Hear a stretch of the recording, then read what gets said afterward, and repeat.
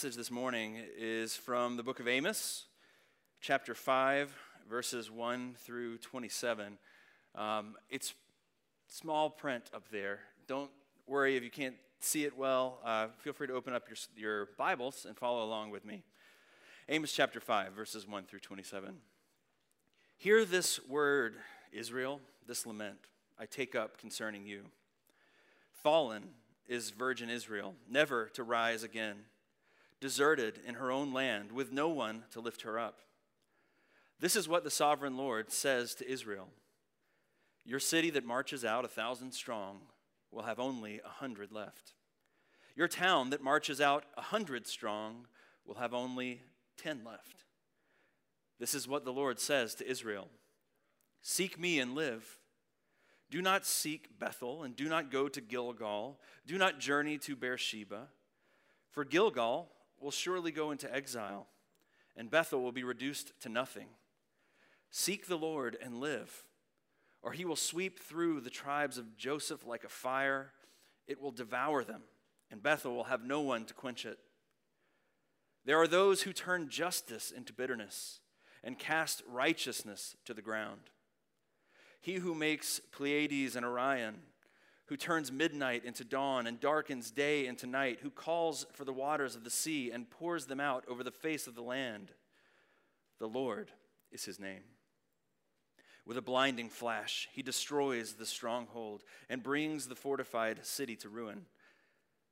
There are those who hate the one who upholds justice in court and detests the one who tells the truth. You levy a straw tax on the poor and impose a tax on their grain. Therefore, though you have built stone mansions, you will not live in them.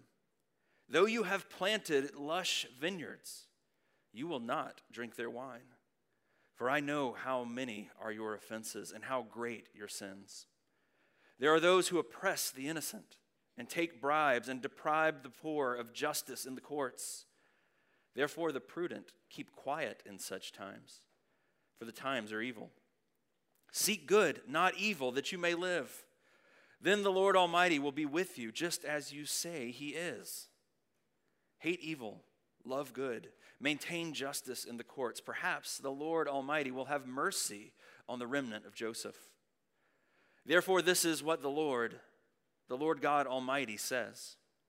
There will be a wailing in all the streets, and cries of anguish in every public square. The farmers will be summoned to weep, and the mourners to wail. There will be wailing in all the vineyards, for I will pass through your midst. Woe to you who long for the day of the Lord. Why do you long for the day of the Lord? That day will be darkness, not light. It will be as though a man fled from a lion only to meet a bear.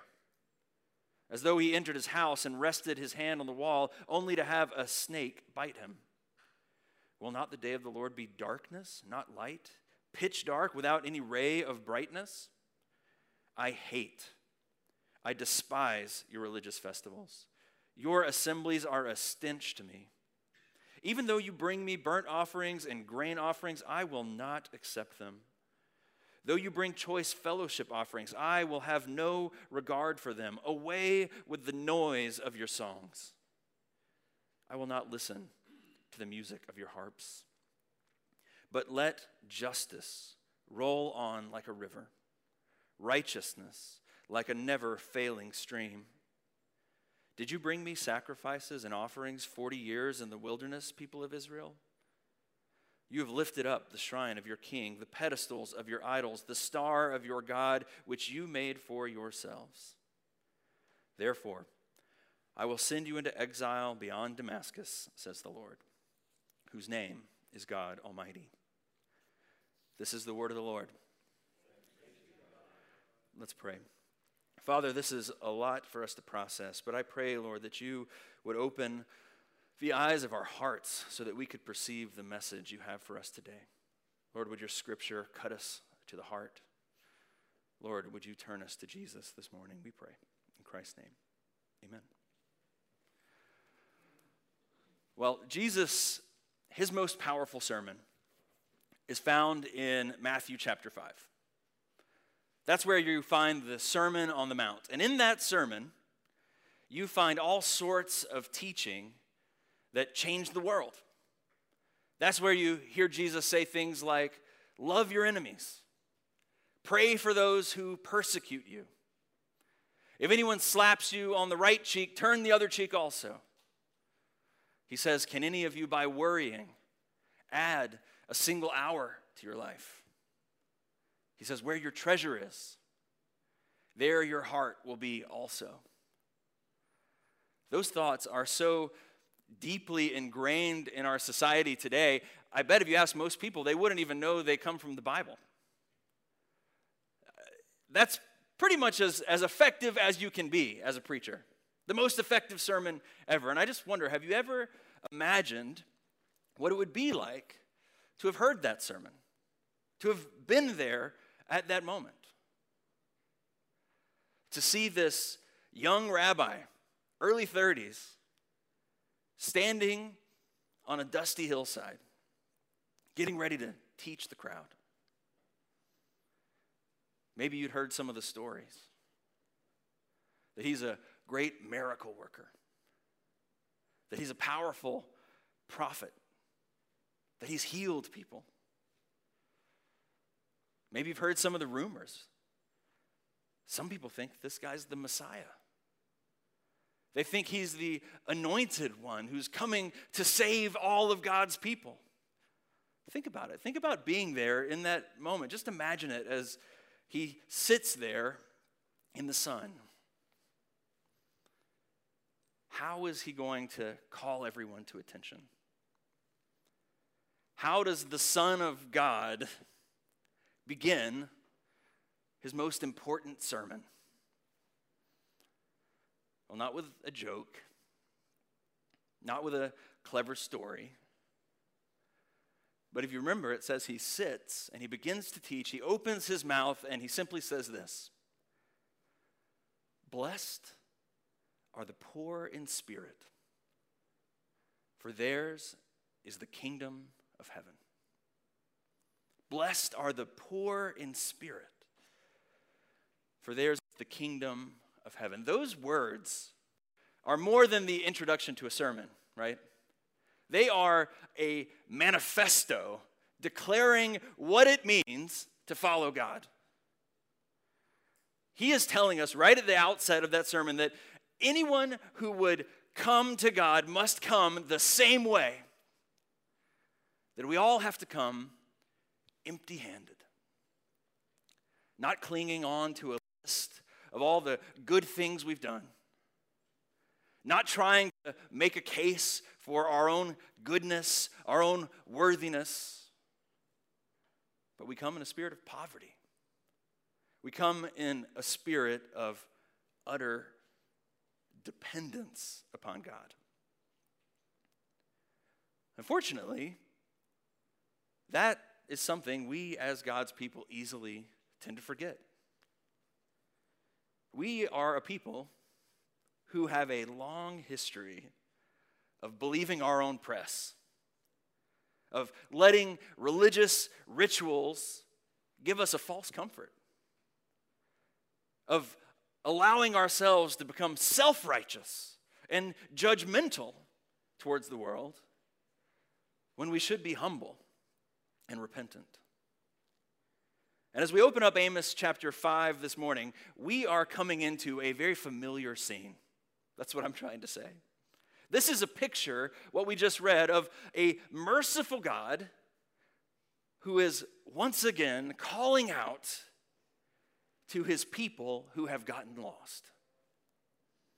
It is the great I Am. And he's pleading with Israel that they would see through their religious lives and their financial prosperity, and instead that they would come and see their true spiritual poverty. And so the lessons in this chapter, they all revolve around that message. The first thing we find here is that Amos is telling us that prosperity is not the same thing as God's blessing. Secondly, we find that religion is not the same thing as true righteousness. And finally, we see that true faith calls us to poverty. And so those are the three things we can find in this text. And we should just jump right into the first one, because right off the bat, Amos is trying to tell us that prosperity is not the same thing as God's blessing. So each week, as we've looked at this book, we've tried to give you a little bit of context. If you remember, the book of Amos is a prophecy from around the year 760 BC. It's a time when God's chosen nation, the nation of Israel, the nation that David was once the king of, has now split in two. And the northern half of that nation is called Israel. The southern half of that nation is called Judah. And God has called this man, Amos, who is a native of the south, to go up to the north, to Israel, and to preach a message of condemnation. He came to tell them that because of all their disobedience, God was coming to punish them. That the land of Israel was going to be destroyed, that they were going to be conquered and taken away. But in the midst of that message, there is also an invitation for the people to turn back to God. There's a message that says, even though you are going to lose your country, you don't have to lose your soul. Now, that was a hard message for the people to hear. And what made it so hard to hear is because things were going really well. Things in Israel were doing just fine. In fact, if you heard it when we read verse 11, it says they live in stone mansions and that they have their own vineyards. And not only that, not only are they doing pretty well financially, they're also religious people. They're devout. They weren't atheists. They weren't pagans. They weren't thumbing their noses at God while they were amassing all this wealth. In verse 21, it talks about all the frequent religious festivals, all the assemblies they went to, all the different kinds of offerings they made, grain offerings, burnt offerings, fellowship offerings. These were very religious people. And so you can imagine when this guy from the south comes up and starts preaching about their condemnation, they might be thinking, well, what's that, Amos? You say God's mad with me? Because when I rode home from the temple in my stretched chariot and laid out by the pool and drank the vintage Merlot from my own vineyard, he didn't mention anything about it. Amos, he probably seemed like that crazy guy on the corner preaching in the street. But it's important that we hear this because it's a message that is preached consistently all throughout Scripture, and one that we often get mixed up about. God tells us that spiritual prosperity, spiritual health, is not the same thing as worldly prosperity. It's not the same thing as wealth. Never in the Bible does it tell us there is a one-to-one correlation between our obedience to God and our success, or our disobedience to God and our suffering. The Bible's honest about that. Just because you happen to be doing well doesn't mean that God is pleased with you. The fact is, many ruthless people live prosperous lives. And I get that we can mix that up because that's not how we would do things, right? We want things to be fair. We want there to be justice. We want a world where bad people have bad things happen to them and good people have good things happen to them. Well, we have a God who does promise that one day there will be justice. But he also tells us that right now, the way things are in the current state of the world where sin is present, where the world is fallen, well, things just aren't the way they're supposed to be. And the Bible recognizes that. The prophet Jeremiah, he asks God this very thing. He says, "You are always righteous, Lord. when I bring a case before you. Yet I would speak with you about your justice. Why does the way of the wicked prosper? Why do all the faithless live at ease? People for generations have been asking these questions honestly, even in the pages of our Bible. And it is important that we know what the Bible says, because this is where we get that extremely destructive heresy that we know today as prosperity theology. This message that on the surface, it sounds pretty nice, right? It's the theology that says, if you're good, then God will bless you. And if you're bad, then God will punish you. Maybe it sounds nice, but the problem is, it's not true. And the consequence of teaching a theology like that, or believing a theology like that, is that it tortures the weak and the needy. Because it says to somebody who is sick, or somebody who is suffering, or somebody who is poor, it says, this is your fault. You need to be better at following God. And then on the other hand, it falsely comforts those of us who are doing well. It falsely comforts the rich and the healthy, because it says, you're doing great. God is clearly pleased with you. And that is exactly the trap that Israel had fallen into in this book. They were doing well. And so they assumed God was pleased. They had all these worldly blessings. And so they assumed that meant that they also had heavenly blessings coming. But the reality could not have been farther from the truth. Amos says, you are under God's wrath, and your time has run out. So that's the first point. Prosperity is not the same thing as God's blessing.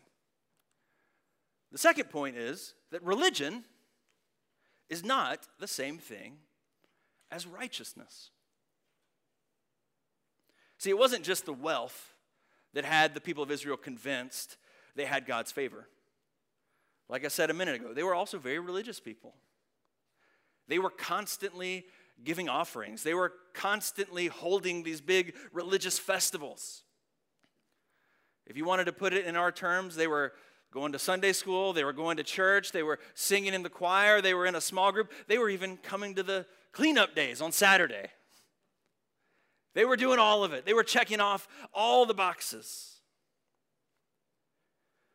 And in the midst of this very religious society, in the midst of these very religious people, there was a gaping hole in their society. In the midst of all these worshiping people, they had built a system where the rich get richer and the poor get poorer. And that is God's main complaint as we read through this passage. It's the one that comes up over and over again, that they lived these lives of prosperity and religiosity in a world defined by oppression and injustice. And so verse 7, he says, there are those who turn justice into bitterness and cast righteousness to the ground. Verse 11, it says, there are those who hate the one who upholds justice in court and detests the one who tells the truth. Verse 11, it says, you levy a straw tax on the poor and impose a grain tax on them. Verse 12, he says, there are those who oppress the innocent and take bribes and deprive the poor of justice in the courts. So he's in this community, there was a two-tiered society where the affluent, they're out there enjoying this life of ease, but they're doing it at the expense of the weakest people. They had all these religious observances, but they didn't have true faith. They weren't actually being obedient to God's heart. To quote a Christian song probably nobody knows, they had faith in the bank and money in their hearts. They had this false sense of security because they were doing all these things. These were empty rituals. They had prayed the right prayers. But what they really worshiped was their wealth. Their lives, they looked really good on the surface, but their hearts were far from God. Now that's the problem that Amos is focusing on in chapter 5. But let's be honest, that is hardly an isolated event in history. Hundreds of years later, when Jesus came, when he's criticizing the religious leaders of his day, he says almost exactly the same thing, doesn't he? Do you remember Matthew chapter 23? He says, "Woe to you, teachers of the law and Pharisees, you hypocrites! You give a tenth of your spices, mint, dill, and cumin, but you have neglected the more important matters of the law: justice, mercy, and faithfulness. You should have practiced the latter without neglecting the former. You blind guides. You strain out a gnat, but swallow a camel. Woe to you, teachers of the law and Pharisees, you hypocrites! You clean the outside of the cup and dish, but inside they are full of greed and self-indulgence. Blind Pharisee, first clean the inside of the cup and dish, and then the outside also will be clean." Same story. And today, hundreds of years from that moment, is it any different? In every society across the globe, we see that wealth brings with it privilege, and it brings with it power. If you read the news this week, maybe you saw a blip across the headlines about these Pandora Papers that got released. Did anybody see this? It was the work, they said, one of the biggest collaborations of journalists across different outlets. And they revealed this massive global network of tax havens. Legal, some of them gray areas. But it was this network where the wealthiest people in the world had managed to find a way to avoid paying any taxes whatsoever. Or as one person put it, where the richest people found a way to escape responsibility to their communities. Where they found a way to make the middle class and the poor bear the entire tax burden for that society. Or think of another example. In our country, we have a justice system. But it is not a secret to anyone that if you are poor, your chance of a good outcome is much lower than if you go in wealthy with a huge team of lawyers to plead your case. So the question is, are we supposed to care about these things? Are these types of things, are they really our problem? Well, both Amos and Jesus called out people who claimed to belong to the Lord and yet ignored the injustices in their community. They both spoke to a people who believed that their religious practice was more important to God than seeking a just and righteous society. But what does God say? Well, we just read it. He says, verse 21, I despise your religious festivals. Your assemblies are a stench to me. Even though you bring me burnt offerings and grain offerings, I will not accept them. Though you bring choice fellowship offerings, I have no regard for them. Away with the noise of your songs. I will not listen to the music of your harps. But let justice roll on like a river, righteousness like an ever-flowing stream. In our tradition, the evangelical Christian tradition, we tend to separate out our spiritual lives. Things like praying, things like having a quiet time or going to church or doing evangelism, and we put that stuff over here, and we separate it from what we consider more worldly tasks like mercy and justice. But the message of Amos to Israel, the message of Jesus to the religious leaders of his day, the message of Scripture to us is that this is a false dichotomy.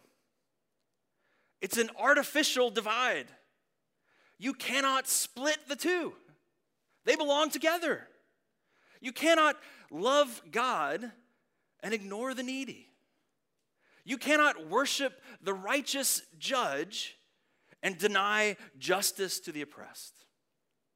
You cannot follow a Savior who said he has no place to lay his head and then spend your own life hoarding your own belongings. In other words, you can be a very religious person and live a life that is far from God. You can be a very, quote, good Christian and still be a child of hell. So what do we do with that? Well, the third thing this passage points out to us is that true faith calls us to poverty. True faith calls us to poverty. There is a call at the very beginning of this text. It says, "Seek me and live." Do not seek Bethel. Do not go to Gilgal. Do not go to Beersheba. He says, "Seek me and live." Now, those other towns that he mentioned, those were the places that Israel had set up for their worship. Places where they had decided to worship God instead of worshiping the way he asked in the city of Jerusalem in the south. It was a worship that looked good on the outside. It let them check off the boxes that they were doing the stuff they were supposed to do, but it did not honor God.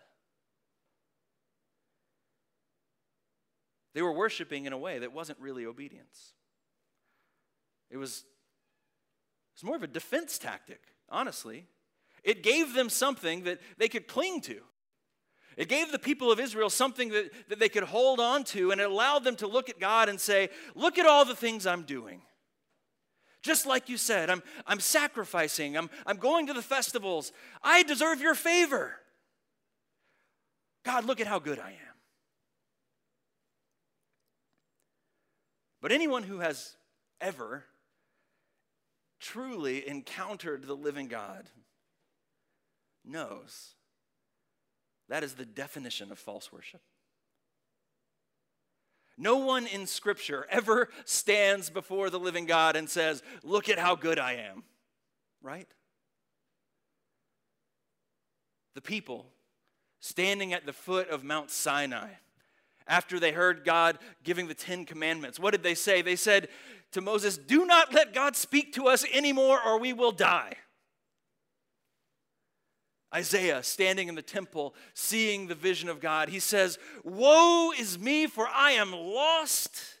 I am a man of unclean lips, and I dwell amongst a people of unclean lips." In Jesus' story, the tax collector, when he comes into worship, he cries out, "Lord, have mercy on me, a sinner." A real encounter with God doesn't allow us to say, "Look at how good I am." A real encounter with God is an encounter with our own sin.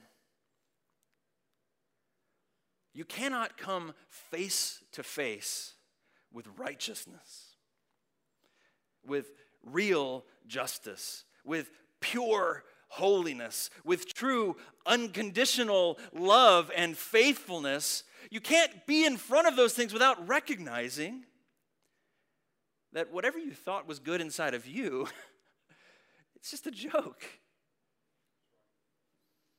No one stands before God and says, look how good I am. They stand before him and they say, save me. I'm lost. There are so many horrible things in my heart. And you know what? Now I see that even the things I thought were good are full of sin. That's true worship. And to anyone who has ever felt that, Jesus says, blessed are the poor in spirit, for yours is the kingdom of heaven. And that's the glory of our God. When our God comes to us, he doesn't say, tell me about all the things that you've done.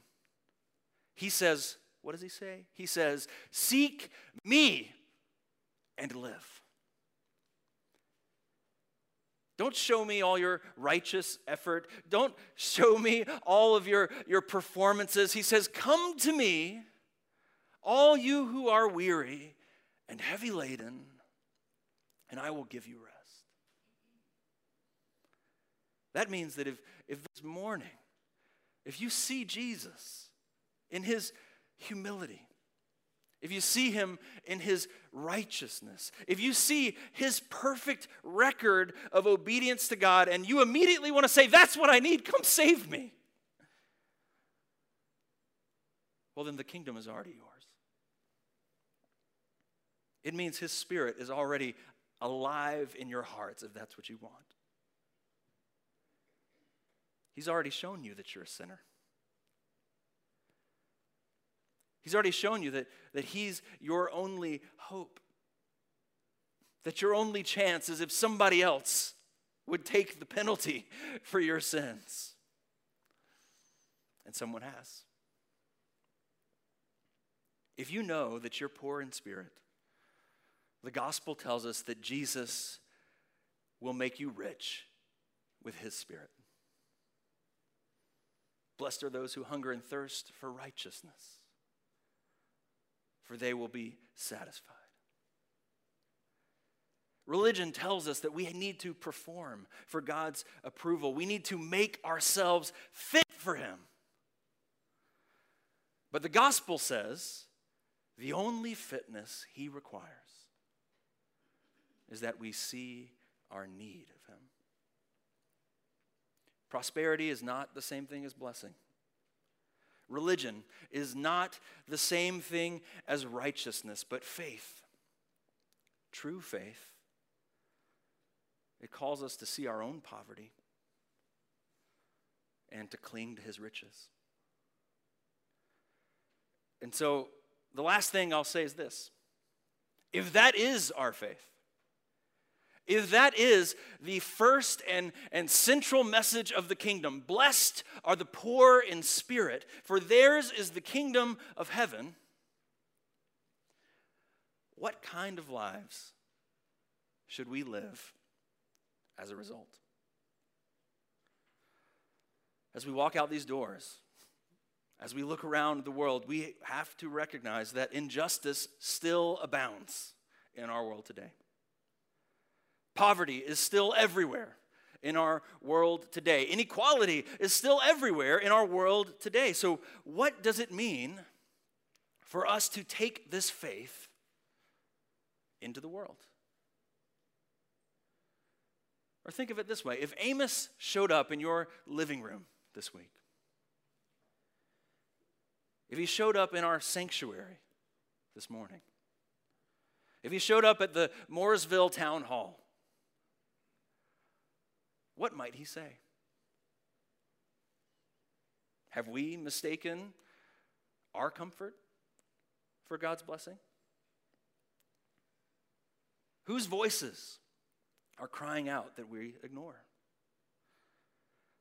What systems are broken that we've stopped caring about whether or not they get fixed?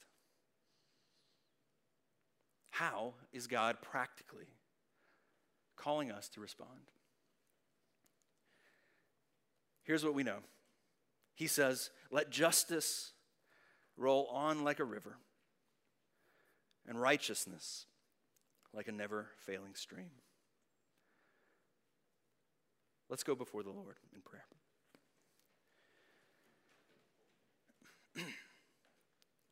Lord, we come before you again this morning the only way we can come.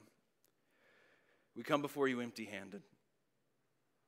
We come before you recognizing that the weight of the sin of our own lives is overwhelming.